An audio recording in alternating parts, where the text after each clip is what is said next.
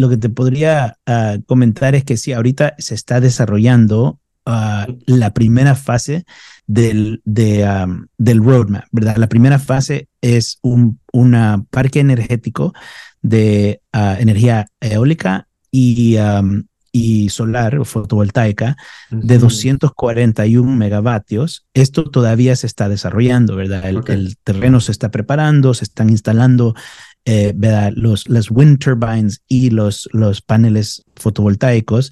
El roadmap nos dice que a mediados del próximo año esperamos ya tener en línea esos 241 megavatios, que es nada más la primera fase del roadmap. La segunda fase ya pasa siendo el desarrollo del primer uh, la primera planta geotérmica, usando ya energía de los volcanes en Conchagua.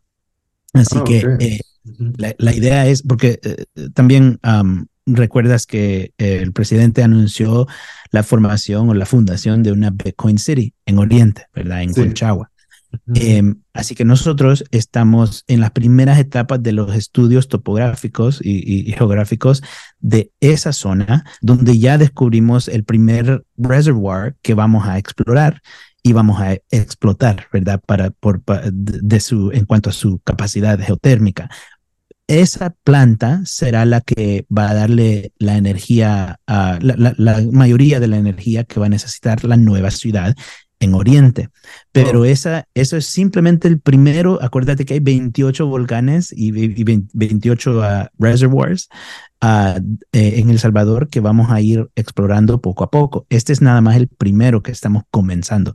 La energía geotérmica es algo que toma mucho tiempo, toma varios años para llevarla de estudios topográficos a tener ya la planta en línea, ¿verdad?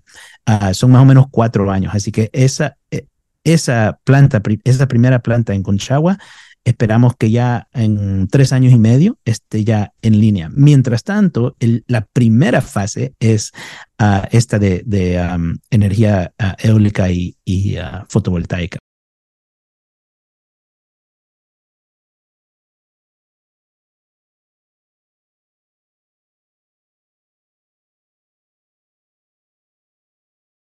hola chicos, ¿cómo están? Bienvenidos una vez más a Bitcoiner Podcast. ¿Qué año? Hemos tenido un año fantástico no solo en Bitcoin, también en El Salvador. Han estado viendo the proof of work o de todo lo que se está realizando. Es sorprendente. Y eso que ni siquiera es el año de halving. El año de halving es cuando cada año ocurren cosas maravillosas, cuando el desarrollo de Bitcoin se acelera más. Pero poco a poco vamos cambiando la historia de El Salvador y a la vez dando pasos agigantados en Bitcoin. Este es el último podcast del año, no de la temporada, pero sí del año. Así que quiero despedirlo con un proyecto que creo que, si no me equivoco, es uno de los más ambiciosos, si no el más ambicioso del Salvador hasta el momento. Muchos los conocerán por Volcano Energy, así que sé que muchos estarán esperando información sobre esto, estarán preguntándose sobre qué va. Así que hoy he tenido el placer de traer a Gerson Martínez directamente, así que bienvenido al show. Muchas gracias, Juan. Qué buenísimo. Primero, antes de comenzar el podcast, quiero darle gracias a Margot País. Thank you, Margot, que nos conectó. Así que gracias a ella hemos podido hacer este podcast. Y bueno, hay muchas cosas sobre hablar. Volcano Energy creo que, como lo he dicho, es un proyecto ambicioso en el país. Supongo que estarás emocionado de ser parte de ello, ¿no? Así es, así es. De veras que lo es. Creo que es uno de los proyectos, sí, ambiciosos, creo que es la palabra correcta. Es un proyecto que en cuanto lo vayamos realizando, El Salvador va mejorando, ¿verdad? Porque va a tener un flujo de energía eterno, ¿verdad? Prácticamente eterno, renovable, barato, lo cual es bueno para el pueblo salvadoreño. Sí, totalmente. Bueno, me gusta comenzar el podcast, ya sabes, que los invitados se presenten un poco así, la audiencia tiene contexto sobre quién es el invitado, así que me gustaría que nos compartieras un poco sobre tu trayectoria, sobre tu pasado y luego poco a poco vamos entrando en Bitcoin. De acuerdo, de acuerdo. Gracias. Pues mi nombre es Gerson Martínez. Yo soy hijo de salvadoreños. Vivo en los Estados Unidos. por cierto, aquí nací, aquí me crié, porque mis padres, mi papá es de Cojutepeque, mi mamá es de Mm, Huayúa, pero ujú, se crió en Soyapango. Mis padres fueron parte de la generación de salvadoreños que tuvo que irse, o mejor dicho, decidió irse en el momento difícil de la guerra civil. A principios mm, de los 80, mis padres llegaron a los Estados Unidos, acá se conocieron, acá se casaron y me tuvieron a mí. Eh, pero hubo un detalle interesante que creo que es válido considerarlo, ¿verdad? Personas como mis padres en ese momento venían escapándose de El Salvador, ¿verdad? De un país que apenas comenzaba una guerra muy violenta, y quizás se venían con un punto de vista o con una perspectiva de no mirar atrás, de prácticamente a venir a hacer lo necesario para sobrevivir en un nuevo país, porque el país de ellos estaba en decadencia, ¿verdad? sí. Um, y resulta que cuando yo nací, a los 4 meses, por un tema inmigratorio, mis padres me tuvieron que mandar a mí de regreso a El Salvador. Así Wow. que yo me fui a los 4 meses, y por cierto, soy el único hijo de mi mamá. eh, Me fui a los 4 meses de regreso al país de donde ellos escaparon durante una guerra civil, ¿verdad? Sí, a Soyapango, para Irónico. no fregar. ¿Verdad? Sí, y dentro de todo esto me mandaron de regreso a Soyapango, ¿verdad? Una de las colonias, quizás uno de los lugares más peligrosos, que se estaba tornando en un lugar muy, muy peligroso. Pero Sí. lo comento porque creo que muchas veces ignoramos los sacrificios que nuestros padres muchas veces tienen que hacer para asegurarnos una mejor vida. Hacen todo lo posible, hasta lo imposible, por tal de darnos una mejor vida. En ese momento mis padres estaban haciendo eso para ellos poder asegurar aquí en los Estados Unidos un mejor futuro, ¿verdad? Conseguir sus papeles, su ciudadanía, lo cual lo lograron al fin y al cabo. Pero en ese momento tuvieron que mandar a su hijo antes de internet, antes de iPhones, antes de todo eso, ¿verdad? No me vieron por años, por 3 años estuve allá. Eso es verdad. Sí, así que ya a los 3 años y medio yo regresé, viví el resto de mi vida acá en los Estados Unidos, me eduqué en el sistema público, ¿verdad? Aquí de los Estados Unidos, estudié en la universidad economía y matemática, y tuve la bendición de trabajar para un banco de inversiones en New Oh, York. Esto fue en el año 2008, comencé mi carrera en lo que en ese momento para mí era un sueño, ¿verdad? Era trabajar en el ámbito de mercado de capital. Tuve esa experiencia en mi juventud, ¿verdad? Quizás comenzando a los 22 años, algo así. Y estuve en esa industria 5 años, y en esos 5 años yo me vine dando cuenta de lo que es y lo que no es esa industria, ¿verdad? A nivel personal, yo creo que es una industria que requiere absoluta dedicación absoluta, ¿verdad? De parte de las personas que trabajan ahí. Tu familia, tus otras prioridades, tu vida personal es totalmente secundaria a la dedicación wow. que se le debe a la industria. Es más, hay como un refrán por ahí en la industria que dice, cuando te comienza a ir mal en tu vida personal, es que estás haciendo bien tu trabajo. Imagínate, ¿Qué, qué punto qué de vista, mentalidad? ¿verdad? Ya. Sí. Y la idea quizás era, y esto era explícito, pero también implícito, pero también explícito. La idea es que si vos no estás dispuesto a sacrificar lo necesario en tu vida personal para ser exitoso en tu vida profesional, hay 100 otros muchachos que están dispuestos a hacerlo. Así que si no Ya. querés, andate, porque aquí hay más, ¿verdad? Y es una máquina, una fábrica de personas, ¿verdad? Que nadie tiene un valor de veras, porque así te reponen si no querés hacer el sacrificio. Total que yo y pude reconocer de que no quería vivir de esa manera. Yo obviamente conocía gente que pasó décadas en esa industria, y yo no quería eso para mi propia vida, de un punto de vista personal. Sí. Pero a la misma vez, en ese tiempo, en esa época, yo me fui dando cuenta de el daño que puede hacer esa industria, ¿verdad? A países, a personas individuales, a empresas, ¿verdad? El sistema bancario, especialmente el meollo de ese sistema bancario en New York, es algo que puede tener muy malos resultados, ¿verdad? para todos los que participan del ecosistema, con la excepción de los banqueros, ¿verdad? De los financistas, de los financieros.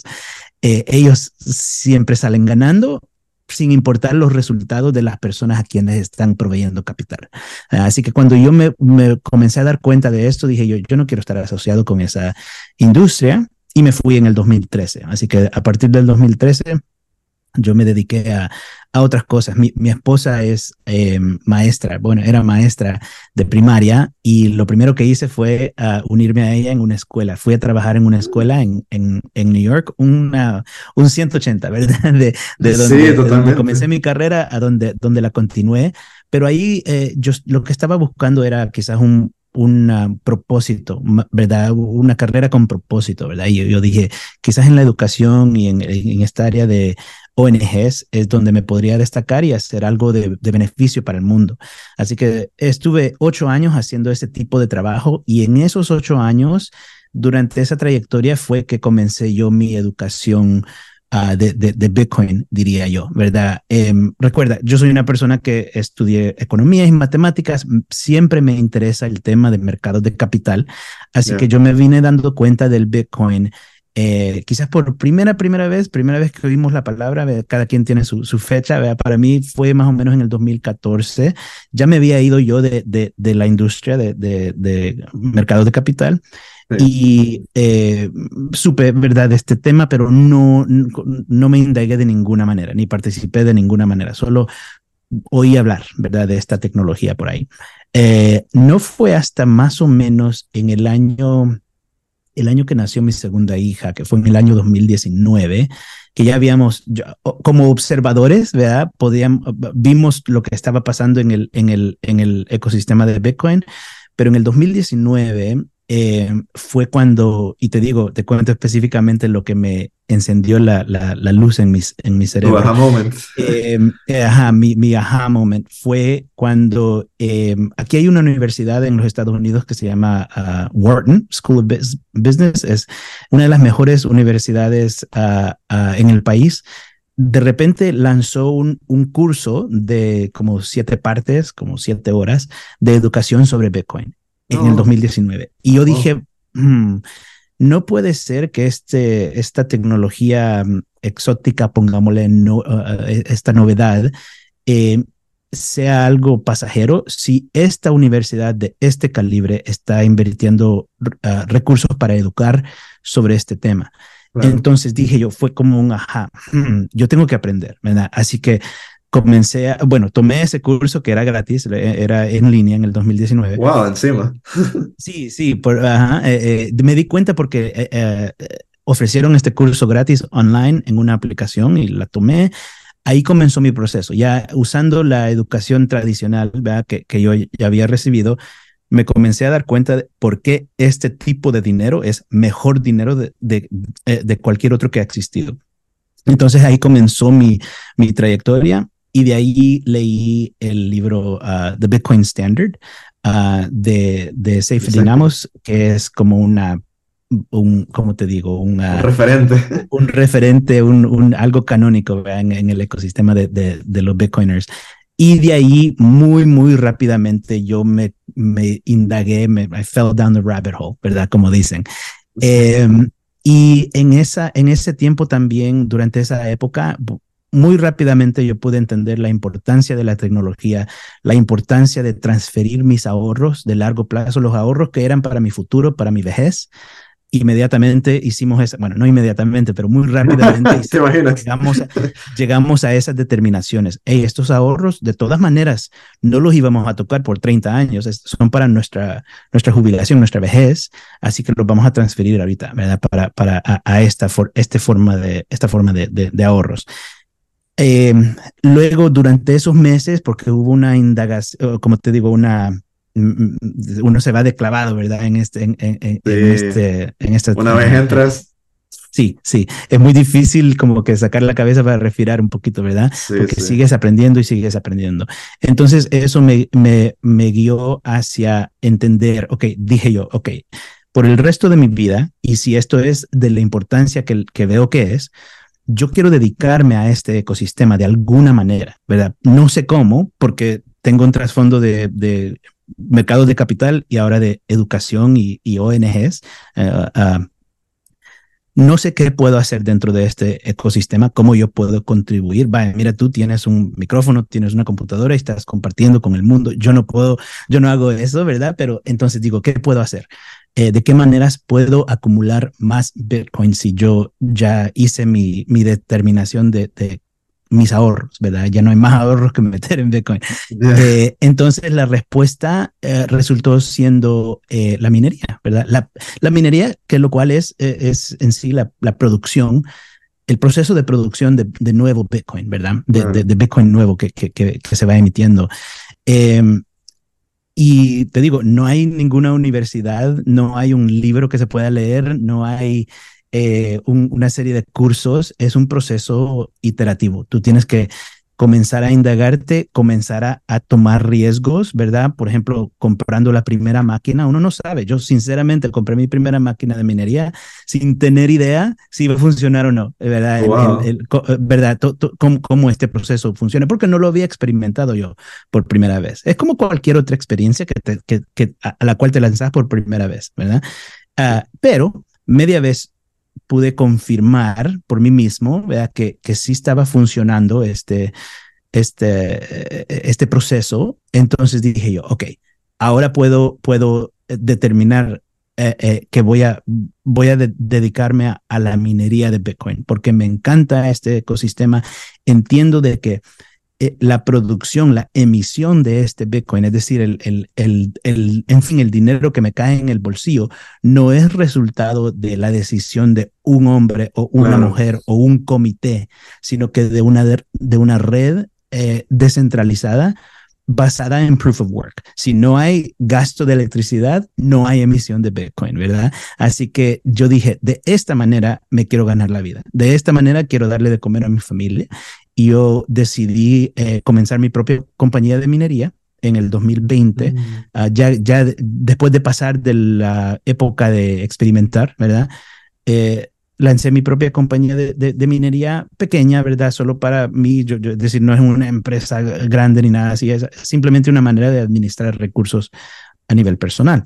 Ujú. Eh, y ya te imaginas, ¿verdad? El La cambio. sorpresa que me llevé, ¿verdad? En el año 2021, cuando Ah, estuvimos en Miami con mi esposa en ese momento, cuando Jack Mallers se sube a la plataforma del Bitcoin Conference del 2021 y anuncia al mundo de que El Salvador, de todos los países en el mundo, El Salvador toma este paso, ¿verdad? De hacer Bitcoin moneda de curso legal en el país.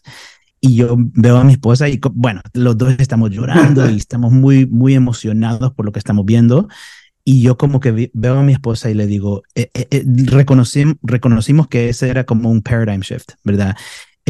Dije yo, creo que encontré la intersección donde yo debo de participar, ¿verdad? Lo que es la minería y El Salvador, ¿verdad? No sé qué mm. va a pasar, no sé cómo se va a ir desarrollando este tema, pero casi estoy seguro que la industria de la minería va a desarrollarse en El Salvador algún día y yo quiero ser una de las personas que apoya ese desarrollo. Así que en el 2021 hicimos esa como que realizamos, ¿verdad? Eso. Y desde estos últimos 2 años han sido un proceso de aprendizaje, de contribución y al fin y al cabo, ¿verdad? De decirle sí a la oportunidad de ser parte de la primera compañía de minería en El Salvador, que usa energía renovable, lo cual es Volcano Energy. Nunca me imaginé yo hace 2 años que esto sería el modo en que estaría participando, ¿verdad? De la industria de la minería en El Salvador, pero Dios así lo quiso y así llegamos hasta este momento, ¿verdad? Yo siempre tengo mi compañía, ¿verdad? Pequeña, la que tuve, la que siempre he tenido, pero ahora también trabajo, soy el Chief Strategy Officer de Volcano Energy. Y para mí es un privilegio, ¿verdad? Poder destacar este rol para poder ayudar a educar al salvadoreño, al del extranjero, ¿verdad? Sobre este tema y al fin y al cabo también ser parte de una compañía que está llevando El Salvador hacia un punto de más prosperidad, ¿verdad? Para el país y para el salvadoreño como individuo. Wow, qué buenísima la historia y qué buenísimo cómo va encajando todo, ¿no? Esto Sí, sí, sí, de creo acuerdo. creo que todos los que somos Bitcoiners, sin importar de qué país sean, creo que se sienten identificados, ¿no? Porque una vez entras en Bitcoin, te educas, quieres encontrar tu espacio con lo que ya has realizado con tu trabajo, ¿no? Entonces me parece buenísimo y sí, definitivamente, o sea, ese era el momento. A mí me pasó igual como, ¿sabes? Antes de empezar esto, era como yo quiero estar en Bitcoin, pero no sé cómo. Y Sí, igual que tú, busqué cómo qué hace falta, sí. ¿sabes? Y bueno, igual así fue como yo comencé el podcast. Quiero preguntarte sobre actualmente, porque ahora están en bueno, están comenzando a construir todo lo de Volcano Energy, es muy Sí. reciente, pero actualmente, de día de hoy hacia atrás, ¿cómo describirías que es la situación actual de la minería de Bitcoin en El Salvador? Porque es muy nuevo, ¿no? Al menos en El Salvador, digo. Sí, bueno, para ponértelo así, para hacerlo bastante simple, la Sí, industria de la minería en El Salvador no existe, ¿verdad? No como tal, existía no existe. como tal, no existía y todavía no hay, no es posible tener operaciones de minería a nivel industrial. Claro, alguien podría tener una que otra máquina de minería conectada por aquí y por allá, pero a nivel industrial, ya a nivel grande, no existe la industria en El Salvador y la razón es simple, es porque el costo de energía en El Salvador es altísimo, es uno de los más altos en Latinoamérica. Ok, Y en la industria de la minería, ese es el costo más relevante de todos, ¿verdad? ¿Cuánto vas a pagar por tu electricidad? En El Salvador se paga un promedio de 19 centavos por hora de kilovatio, lo cual es exorbitante ese ya, costo sí. y hace que la minería no sea rentable en El Salvador. Entonces, ¿qué los motivó a irse a El Salvador, aparte de que sea legal tender? Y como supongo que una de las ideas, ya que estás diciendo que es caro, es tratar de cambiar eso, ¿no? Que la energía sea más barata en el país, supongo. Sí, sí. Bueno, mira, como te comentaba a ti antes, yo creo que mi motivación para regresar a El Salvador, para conectarme, ¿verdad?, con el país de mis padres en este rubro, en este ámbito de Bitcoin, tiene todo que ver con mis motivaciones personales también de ser Eso es muy Bitcoiner. importante. Como te comentaba anteriormente, yo quiero un estilo de vida donde las posibilidades para mi familia, el poderle dar de comer a mis hijas y de poner un techo sobre nuestras cabezas, no sea una decisión de una persona, un comité, un gobierno, una compañía, sino más bien de la red descentralizada de Bitcoin. Y yo como que quiero eso para El Salvador también, ¿verdad? El Salvador ha sido sujetado a los deseos de la superpotencia vecina que tiene, ¿verdad?, los Estados Unidos. Por lo tanto, no es libre, no es un país económicamente libre, ¿verdad? Al igual que el individuo no es libre cuando vive dependiente de un sistema fiat, ¿verdad? Buscamos como individuos nuestra libertad económica a través de la adopción del Bitcoin, ¿verdad? Y a esto no me refiero entre comillas, riquezas, me refiero a libertad de transactar, ¿verdad? Libertad de comercio real, ¿verdad? Así que yo, en lo personal, así lo veo. Yo quiero eso mismo para El Salvador, que El Salvador sea un país de veras independiente, soberano, económicamente soberano. Y creo que la minería de Bitcoin y la adopción de Bitcoin como moneda de curso legal, como reserve asset, ¿verdad? Treasury reserve asset para el país, estas son cosas que pueden habilitar a El Salvador a llegar a ese punto. Hey, Juan here. I hope you're enjoying the show. Just a quick break. This podcast is possible thanks to my partners, and I'm very picky with who I work with. So, let's talk about them. First, Blockstream. Blockstream, the forefront of Bitcoin innovation, has something special for you. Get ready to supercharge your Bitcoin experience with a 10% discount on their incredible products and services. Whether you are into secure Bitcoin wallets, advanced mining solutions, or seamless satellite network access, Blockstream delivers excellency. And here's the kicker. Just use promo code BitCornerPodcast, all capitals, all together, when you check out, and you'll instantly get 10% off. Don't wait, head over to blockstream.com now to grab this exclusive Bitcoin boosting deal. Blockstream, pioneering the future of Bitcoin, and it's just a discount code away. Enjoy your Bitcoin journey with Blockstream. Now let's talk about BitBlockBoom. I know you are all about Bitcoin, and so am I. That's why I'm excited to partner with BitBlockBoom, the top Bitcoin conference. Join me and other Bitcoin enthusiasts to deep dive into the future of Bitcoin. Plus, use promo code BitCornerHodl for an exclusive 10% discount on your tickets. Reserve your spot now at bitblockboom.com and I'll see you there. Introducing the BitBox02 Bitcoin Only Edition, your ultimate Bitcoin wallet. With a laser focus on security, this wallet is designed for one thing only: Bitcoin. Its limited framework means fewer vulnerabilities, providing you with top-notch protection. The secure chips ensure that this wallet will always be Bitcoin only. No resets, no other coins. It's a commitment to your Bitcoin security. Unlock the full potential of your Bitcoin with the BitBox02. Join the Bitcoin revolution with the best in security and innovation. Ok.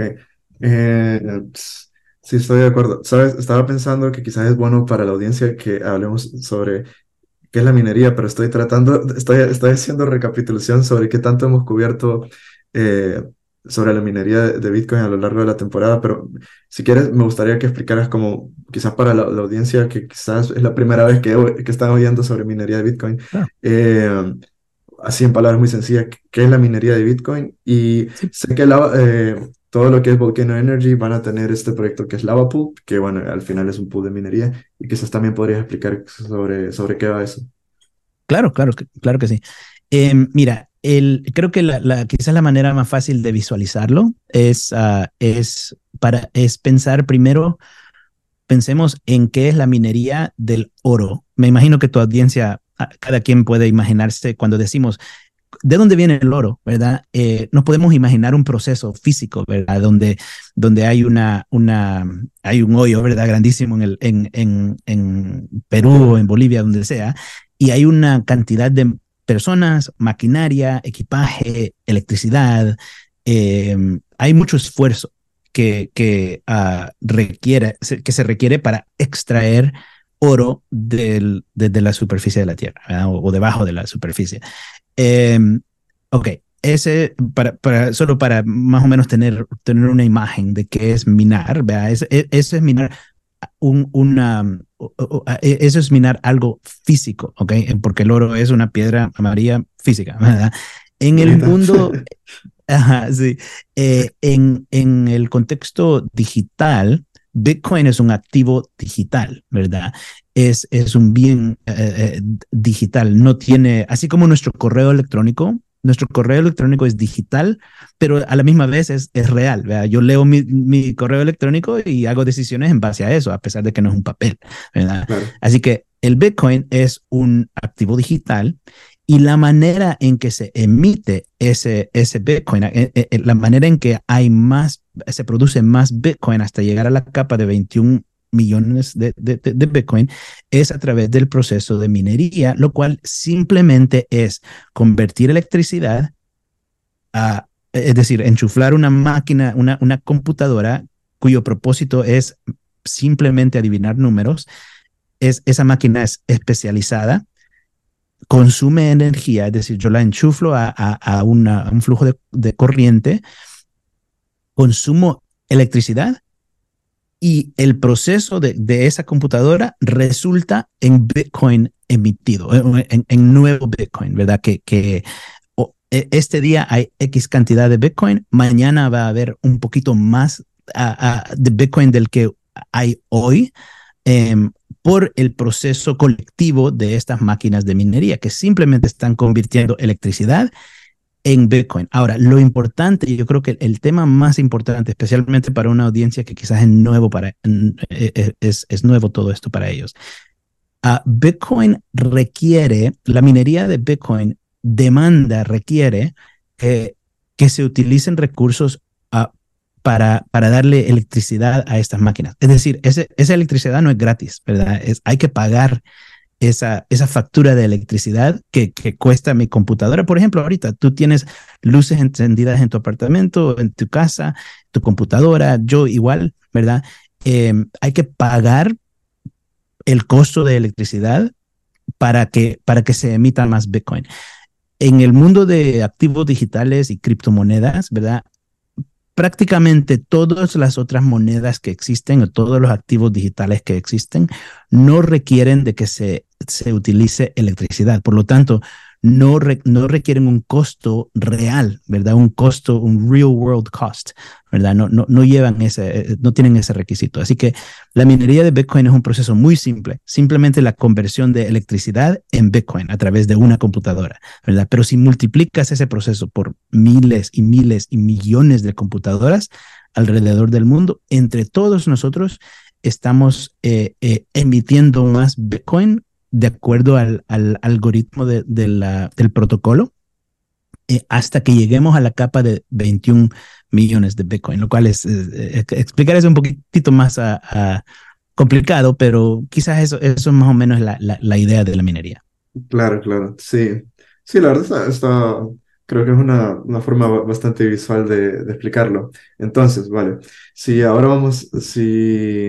la idea de minar Bitcoin requiere coste energético, entonces, claro, una de las cosas más polémicas que hay en Bitcoin, ¿sabes? Es que contamina el medio ambiente, etcétera. Bueno, y se ha refutado que esto no es cierto. De hecho, hace poco hice un podcast con Margo que la Naciones Unidas sacó un artículo diciendo que todos los gastos medioambientales que tenían, pero se nota que Margot todavía está en el proceso de hacer esta investigación, pero son los resultados que he obtenido son de que esto no es cierto, porque Sí, sobre todo porque no hay datos actualizados. Entonces, si no se actualiza los datos, no puedes saber cómo va evolucionando la tecnología respecto al minado de Bitcoin, ¿no? Porque esto no sí, es lineal, es exponencial.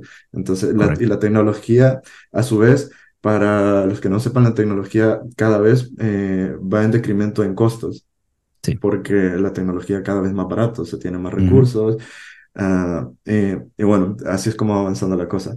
Sí. Entonces, Volcano Energy, Ujú. por eso digo que es uno de los proyectos más ambiciosos al inicio, quieren utilizar la energía de los volcanes, ¿no? Para minar Sí, Bitcoin. ¿Puedes explicarnos correcto. cómo va a hacer eso?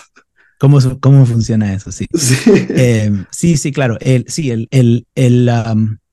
La meta a largo plazo de Volcano Energy es correcto, es utilizar la energía geotérmica, o es decir, energía de volcanes en El Salvador, porque, número uno, porque ese es el recurso natural más abundante y único de El Salvador, ¿verdad?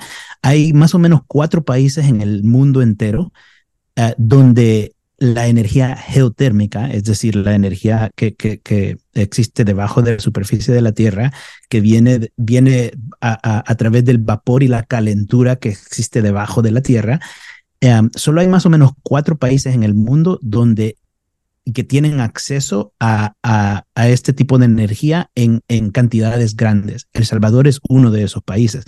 En este momento, aún ahorita, en El Salvador hay 2 plantas de energía geotérmicas. Ya en Ahuachapán está la más grande.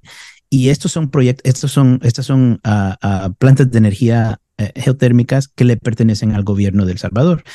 Han ok. estado produciendo electricidad por ya décadas. Así que esto no es un concepto nuevo en El Salvador. Eh, es algo que es simplemente El Salvador va a tomar ventaja, o es decir, nosotros vamos a tomar ventaja del recurso natural que ya existe en El Salvador. Esto no fuera posible donde yo estoy, porque aquí no hay energía geotérmica. Al igual, Ya. por ejemplo, en Texas, en Alaska, en el Medio Oriente, lo que hay es petróleo, ¿verdad? Y Ujú. por lo tanto se explota el petróleo, pero ya sabemos que el petróleo tiene, al consumir el petróleo, al convertirlo en energía, ese proceso causa daño al medio ambiente, ¿verdad? Mientras tanto, el proceso de generar energía geotérmica en El Salvador no tiene consecuencias negativas para el medio ambiente. Por eso le llamamos un flujo de energía limpio, ¿verdad? Verde y renovable. Renovable porque esta energía que existe debajo de la tierra. Es un proceso, viene a través de un proceso natural, ¿verdad? De calentamiento, ¿verdad? Natural de la tierra. No tenemos que esforzarnos nosotros para convertir a petróleo en otras formas de combustible, ¿verdad? No, todo ese proceso no se tiene que hacer al hablar de energía geotérmica. Así que El Salvador, mejor dicho, Volcano Energy, lo que vamos a hacer es crear, primero se tienen que estudiar la topografía de El Salvador y ver dónde se pueden hacer estas plantas energéticas. Hay 28 volcanes o 28 zonas de actividad geotérmica en El Salvador. Eso es bastante para un país pequeñito, ¿verdad? Como El Salvador. Y la idea es ir explorando cuáles de estos reservoirs, le llamamos, cuáles de estas áreas pueden sostener, o sea, dónde se pueden construir plantas de energía. Entonces, la planta de energía simplemente es una planta que está en la superficie de la Tierra se hacen hoyos dentro de la superficie de la Tierra hasta llegar a donde hay steam, ¿verdad? Hay vapor, ¿verdad? Vapor. Luego ese vapor sube a la superficie, a la planta, y en la planta ese vapor se convierte en electricidad.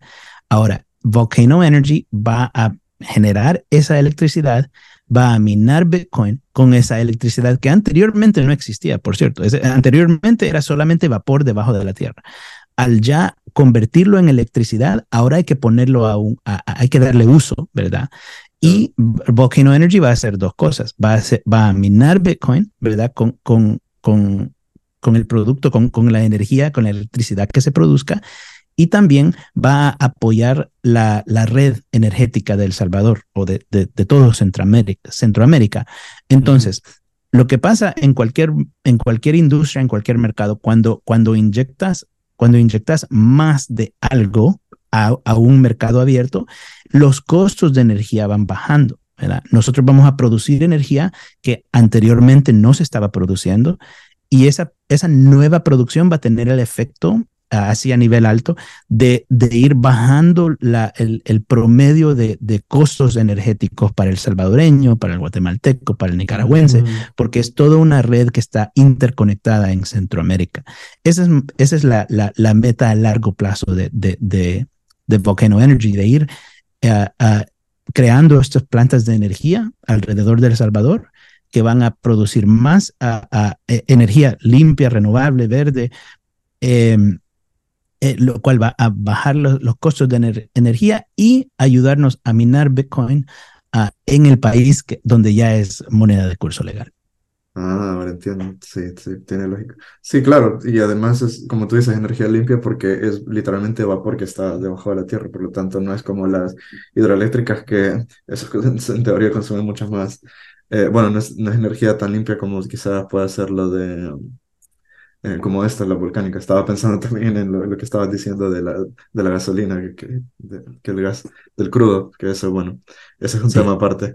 También te quería preguntar sobre en lava pool, quizás para los que ya están metidos en Bitcoin, que son mineros, quizás personas que están en otras partes del mundo, ¿sabes? Cada año hay más prohibiciones de minar Bitcoin. Bueno, ya hemos visto en China lo que pasó, se tuvieron que mudar. ¿Hay alguna forma de que estos mineros puedan participar con Volcano Energy? ¿Pueden llegar grandes mineros pequeños? ¿Cómo va a ser la participación con ustedes? Sí, claro. Bueno, hablando de lava pool, mencionaste lava pool. Sí, Hablemos de eso ok, primeramente. dale. Sí, lava pool es una pool de minería que nosotros hemos lanzado en partnership con otra pool que se llama Luxor. La Luxor es una pool de minería que ya tiene muchos años de existir, basada en los Estados Unidos. Ellos nos ayudaron a nosotros a lanzar nuestra propia pool. Ok, primero comencemos con qué es una pool de minería. Sí, sería bueno. Una pool de minería es simplemente como decir una asociación entre mineros, cuya el resultado es el siguiente. Si tú y yo tenemos si tú y yo, digamos que el ecosistema, la red de Bitcoin solo son dos personas, tú y yo, o tres, tú y yo y otra persona. Si solo somos tres mineros en toda la red de Bitcoin, nosotros tres estamos compitiendo entre nosotros mismos para minar el próximo bloque, que tiene una emisión de 6.25 Bitcoin en este momento. Claro. Ahora, en cuanto esa red crece, la competencia, ¿qué crees que la probabilidad tuya y la mía es de minar el próximo bloque? Nuestra probabilidad de minar el bloque va reduciéndose entre más personas entran al ecosistema de la minería. Entre más personas están minando, menos probable es que yo me gane el próximo bloque. Ahora, esto desde el 2011, desde el 2011 ya comenzó a ser una competencia demasiado intensa para un solo minero ganarse el bloque, ¿verdad? Entonces, lo que comenzó a pasar es que se comenzaron a formar estas mining pools. Quiere decir simplemente tú y yo nos asociamos. Dice, tú contribuyes tu hash rate y yo contribuyo el mío. Ahora tenemos el doble de potencial y probabilidad de ganarnos el próximo bloque. Así que una mining pool simplemente es esa colección de mineros bajo una sola bandera, por decir así. Entonces, todos los mineros están contribuyendo su hash rate a una pool y esa pool, entonces, está operando con todo el potencial de sus miembros. Y entonces, esa pool gana más bloques con más frecuencia y emite la recompensa equitativamente a cada miembro de la pool de acuerdo al hash rate que él o ella contribuyó, ¿verdad? Así que es una manera equitativa de uno poder participar del proceso de minería, a pesar de que uno podría tener nada más una máquina o dos o tres máquinas. Nunca en la vida te vas a ganar tú un bloque tú solito, ¿verdad? Minando sin una pool. Así que todos tenemos que participar de una pool. Entonces, por eso de esa manera comenzó esta industria del mining pools allá en el 2011, 12, algo Lo que así. se considera como parte del hash rate war, entonces. Correcto, el hash rate war. Ahora, lo que ha pasado, y han habido diferentes épocas. En el año, pongámosle, del 2017 al 2020, la China tenía la mayoría del hash rate a nivel global. Un 60% de toda la minería de Bitcoin que existía en ese momento venía de la China. Así que eso es un ejemplo de centralización, ¿verdad? De hash rate. En el mundo de Bitcoin, nosotros no queremos que las cosas sean centralizadas. Queremos que sean descentralizadas y distribuidas geográficamente. Ok. En el 2020, si no me equivoco, en el 2021, la China prohibió la minería de Bitcoin. Así que de repente todo ese hash rate es como la minería es como el agua, ¿verdad? El Bitcoin es como el agua. Si le cerrás por aquí el acceso al agua, el agua simplemente va a encontrar dónde irse, ¿verdad? Entonces, ese hash rate desapareció de la China, pero reapareció en los Estados Unidos, en Texas y en otros estados. Así que desde el 2021 en adelante, los Estados Unidos ha ido ganando más y más de esta proporción del total hash rate. Así que ahora igual tenemos otro problema, que se está centralizando mucho hash rate, concentrando mucho hash rate en los Estados Unidos y en otros pares de países. Nuestra meta, nuestro deseo es que la red de Bitcoin siempre sea lo más descentralizado posible. Por lo tanto, estamos minando en El Salvador y estamos estableciendo una pool que está fuera del control de las superpotencias del mundo, ¿verdad? Porque ese control ahora reside en El Salvador. Así que tu otra pregunta era si algún minero o alguna persona que ya está en este ecosistema quiere participar de lo que estamos haciendo en El Salvador. Sí, claro. Y en los show notes podíamos poner el link a cómo conectar tu máquina de minería a la pool de Lava Pool que existe en Centroamérica, ¿verdad? Existe en El Salvador y está fuera del domicilio, digamos, de las superpotencias y las áreas de concentración de hash rate que ya existen. Ok. También estaba leyendo que podían participar mineros pequeños, pero ¿qué se consideran mineros pequeños. ¿Qué es un minero Buena pequeño? pregunta. Sí, Sí, buena pregunta. Mira, la meta también del Lava Pool es quizás motivar a la persona, especialmente el salvadoreño, que está aprendiendo sobre estos temas y quiere indagarse, al igual que todos lo hemos hecho. Comenzamos con poquito, ¿verdad? Comenzamos baby steps. Así que nosotros lo que estamos haciendo es proveyendo un servicio que se lo estamos enfatizando al minero pequeño, ¿verdad? Y lo que queremos decir con eso es que nuestros servicios nuestros pool services, se lo queremos proveer a cualquier minero que tenga menos de 2 petahash. 2 petahash bueno, un petahash es una medida de hash rate, ¿verdad? Y para darte un ejemplo, un petahash es más o menos 10 máquinas, depende de la máquina que estés usando, pero es más o menos 10 máquinas de minería, de las que son las más común y corriente ahorita en el mercado. Una máquina que se llama la sí. S19 Pro representa 10 de esas máquinas, representan un petahash. Así que nosotros estamos ofreciéndole un pool fee bastante bajo, un pool fee de 1.5%, lo cual eso casi nunca se consigue para una persona o una compañía pequeña. Típicamente se paga 2.5%. Así que te estás ahorrando un porcentaje, ¿verdad? Del fee, y se lo estamos ofreciendo nada más a mineros que no tengan más de 20 máquinas, para dar una idea, ¿verdad? Ujú. Típicamente los pool fees más bajos se les ofrece obviamente al que tiene más hash rate, ¿verdad? Eso, así siempre funcionan las cosas, ¿verdad? Entre más tenés, ¿verdad? Más descuento se te da, ¿verdad? Típicamente. Nosotros Claro. queremos quizás ofrecer lo opuesto, ¿verdad? No estamos invitando a mineros grandes, sino a las personas que están apenas comenzando su trayectoria o que tienen mucho tiempo, pero tienen poquito hash rate, ¿verdad? Esa es más o menos la idea. Ah, wow. Sí, es una buena oportunidad para que se puedan involucrar más. Sí, Y sí, lo que tú dices, normalmente eso es lo que sucede, que los grandes mineros, los que ya tienen su estructura, a esos son los que tienen mucho más beneficios. Pero de hecho, a varios mineros porque conozco inclusive aquí, que muchos lo hacen por pura pasión al Bitcoin, o sea, ni siquiera llegan a tener un beneficio económico, sino que económico, sí. simplemente lo hacen por participar en la red, ¿no? Ujú. Eh, y siempre les pregunto sobre cómo, y si otras personas quieren participar, siempre me dicen, no lo hagan porque son puros costes.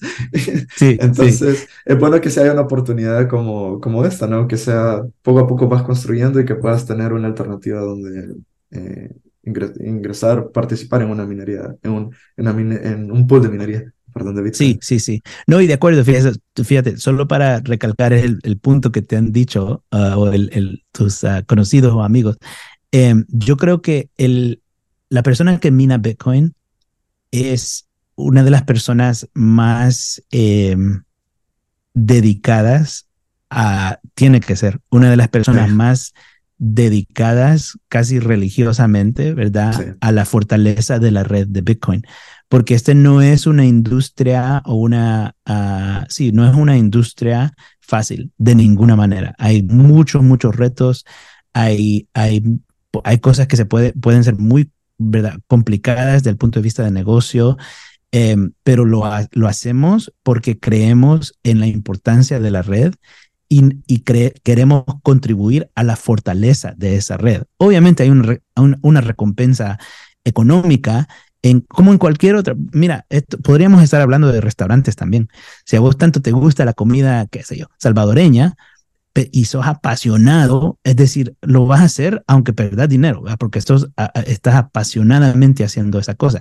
Obvio que lo vas a hacer y vas a encontrar maneras de que sea rentable también, pero si comenzás por un punto comenzás ojalá, estás comenzando porque te apasiona el tema, ¿verdad? claro. Así que los mineros de Bitcoin yo creo que son las personas más bullish, ¿verdad?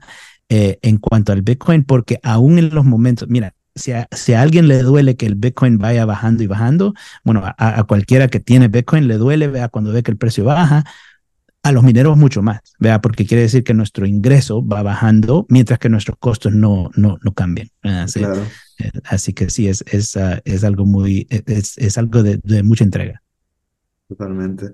Sí, estoy totalmente de acuerdo y lo sé porque lo mismo, es exactamente lo que me has dicho, me dicen ellos. O sea, es por pura pasión y le dedican muchísimas horas, muchísimas horas. Ujú, Eh, Otra cosa que te quería preguntar, bueno, has tocado el tema de la energía que se generará con Volcano Energy, ujú, pero lo que quizás la gente no tiene muy claro es si, porque has dicho que, bueno, obviamente el efecto que va a tener, como toda empresa cuando se inyecta un nuevo servicio, obviamente los costes bajan. ujú. Eh, ¿Cuáles son los beneficios directos que van a traer para las comunidades? En el sentido de que no sé si esto va a ser porque indirectamente a partir de la energía que ustedes están proporcionando, obviamente va a ser que otras empresas tengan que bajar sus costos o ustedes también a futuro van a empezar como a dar un servicio de contratación de energía, quizás, o no. Mira, yo creo que hasta ahorita, y acuérdate que estamos apenas comenzando toda nuestra trayectoria, ¿verdad? Pero Claro. la idea es de contribuir nuestra energía a la red energética de El Salvador que ya existe, ¿verdad? Ok. Así que eso tiene el efecto como ya vamos recalcando, de ir reduciendo el costo de energía, ¿verdad? Para el salvadoreño común y corriente. Pero lo otro también que vamos a hacer es invertir nuestros recursos en fortalecer lo que le llamamos la red de transmisión en El Salvador. Porque una cosa es generar energía. Si yo aquí en mi propiedad yo tengo una planta de energía, ¿de qué me sirve si no puedo transmitir, si no puedo mandar esa electricidad a San Salvador o a Santa Ana o a La Libertad, donde se necesita, donde hay gente, donde hay comercio, donde hay escuelas, ¿verdad? Donde hay Claro. residencias?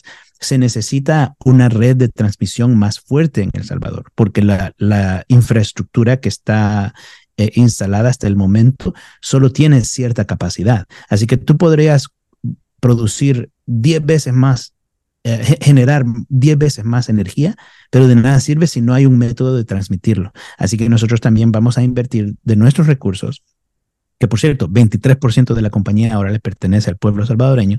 Vamos a invertir estos recursos en fortalecer la red de transmisión para que esta energía que poco a poco va a ir bajando de costo llegue a lugares donde hasta el momento no han podido llegar con la consistencia y fortaleza que se debe.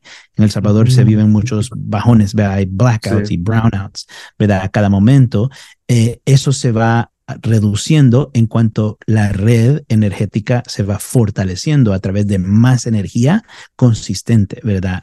Estos son problemas que muchos países en el mundo tienen, ¿verdad? De repente a medianoche se te va la luz porque la red energética de donde se está consiguiendo la energía no es fuerte, ¿verdad? Así que ese es otro problema que nosotros estamos pendientes y queriendo invertir nuestros propios recursos ujú. para fortalecer, que son de beneficio para todo salvadoreño. Claro, absoluto. Sí, sí, sí, sí, eso es verdad. Es muchos problemas de energía, esta inestabilidad energética, Sí.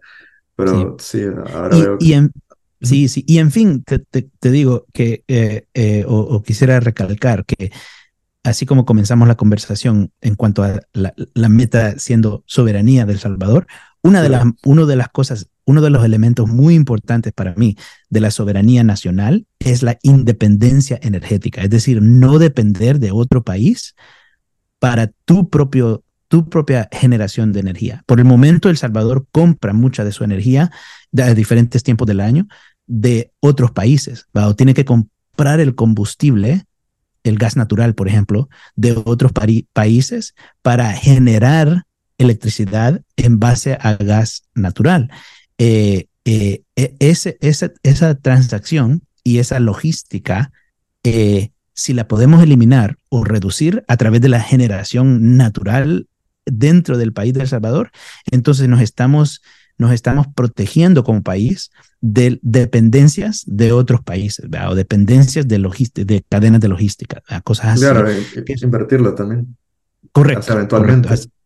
Exactamente, exportarlo. así, ajá, exactamente, así que reinvertirlo dentro del propio país, correcto. Así que, como te digo, al igual que hay muchos paralelos entre el individuo que busca su soberanía y el país que busca su soberanía, ¿verdad? Un individuo que vive como off-grid, ¿verdad? Y tiene Bitcoin es probablemente de los más soberanos, ¿verdad? De los más protegidos que no depende o no tiene riesgos de dependencias de otras personas. Igual El Salvador creo que puede ir marchando poco a poco hacia ese tipo de futuro. Claro, sobre todo que apenas llevamos, ¿qué? ¿Cuántos? Bueno, 2024 llevamos 3 años desde que hicimos Bitcoin moneda de curso legales todos. Bitcoin es nuevo, pero la implementación de Bitcoin como moneda de curso legal y todos los beneficios que traen a los países, en este caso el nuestro, Sí, es muy reciente, es totalmente sí, nuevo. Es como la teoría esta de Jeff Booth, ¿no? De que todo se va a medir en Bitcoin, es cambiar totalmente el sistema y esto no va a ser de la noche a la mañana, eso queda correcto, claro. correcto, de acuerdo. Eh, sí, también te quería preguntar, bueno, vamos a ir empezando a cerrar, pero igual te quiero hacer un par de preguntas más, eh, quizás dos, tres preguntas más. He visto en la página web que, bueno, no sé en qué punto están esto me gustaría que me lo dijeras, de todo el roadmap que tienen, pero he visto que, no sé, no me quedó claro si han comenzado a operar ya o comenzarán a operar, y uno de los sitios que vi fue Santa Ana. Sí, sí. Bueno, Oh, ajá, bueno, mira, no, lo que te podría comentar es que sí, ahorita se está desarrollando la primera fase del roadmap, ¿verdad? La primera fase es un parque energético de energía eólica y solar o fotovoltaica de ujú, 241 megavatios. Esto todavía se está desarrollando, ¿verdad? El, ok, el terreno se está preparando, se están instalando ¿verdad? Las wind turbines y los paneles fotovoltaicos. El roadmap nos dice que a mediados del próximo año esperamos ya tener en línea esos 241 megavatios, que es nada más la primera fase del roadmap. La segunda fase ya pasa siendo el desarrollo del primer la primera planta geotérmica, usando ya energía de los volcanes en Conchagua. Así ah, ok, que ujú, la idea es, porque también recuerdas que el presidente anunció la formación o la fundación de una Bitcoin City en Oriente, ¿verdad? En sí, Conchagua. ujú, Así que nosotros estamos en las primeras etapas de los estudios topográficos y geográficos de esa zona, donde ya descubrimos el primer reservoir que vamos a explorar y vamos a explotar, ¿verdad? En cuanto a su capacidad geotérmica. Esa planta será la que va a darle la energía, la mayoría de la energía que va a necesitar la nueva ciudad en Oriente. Pero wow, eso es simplemente el primero. Acuérdate que hay 28 volcanes y 28 reservoirs en El Salvador que vamos a ir explorando poco a poco. Este es nada más el primero que estamos comenzando. La energía geotérmica es algo que toma mucho tiempo, toma varios años para llevarla de estudios topográficos a tener ya la planta en línea, ¿verdad? Son más o menos 4 años, así que esa primera planta en Conchagua, esperamos que ya en 3 años y medio esté ya en línea. Mientras tanto, la primera fase es esta energía eólica y fotovoltaica para comenzar. ok, sí, sí.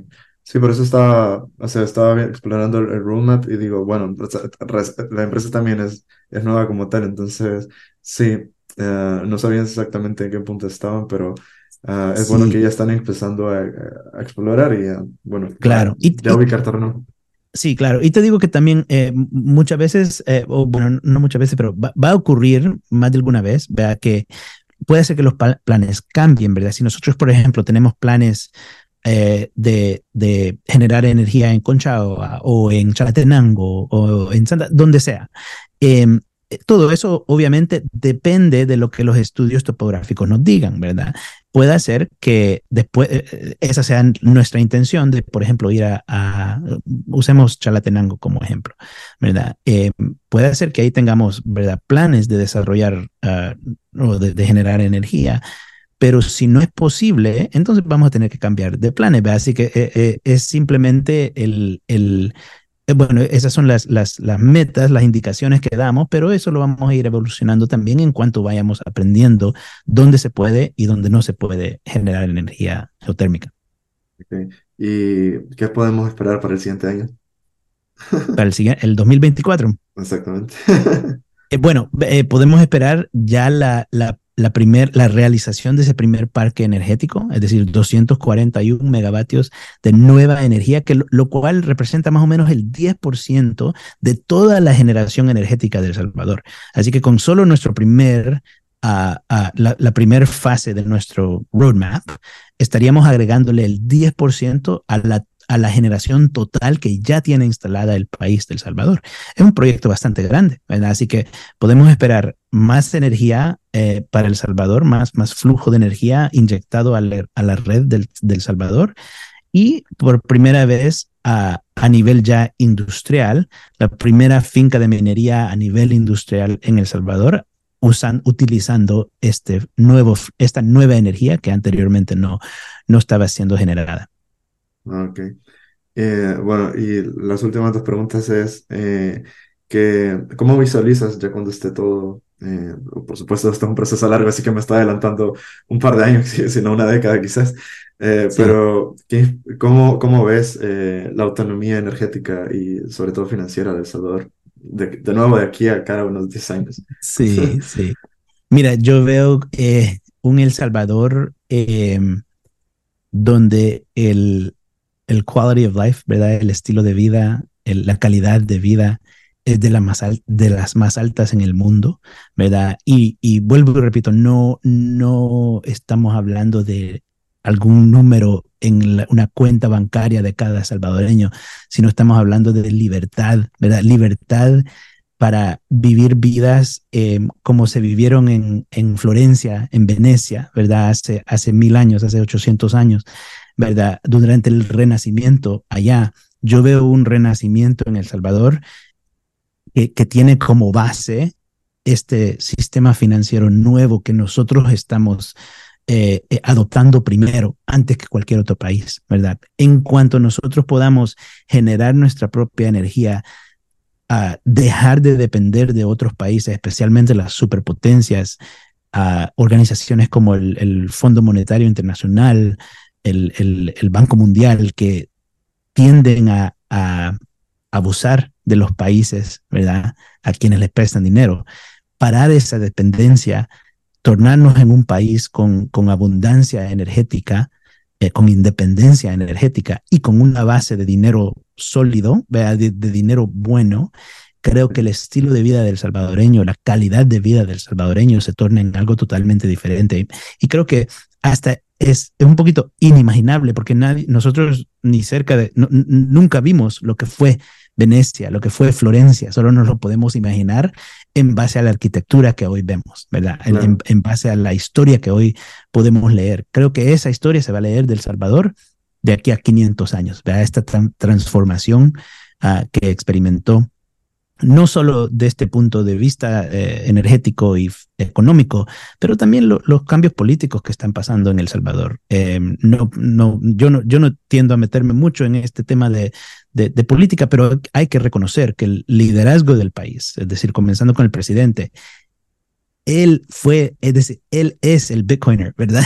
Es Sí, decir, a diferencia de otros países donde tienes bancos centrales que quieren mantener el control, ¿verdad?, de la emisión del dinero.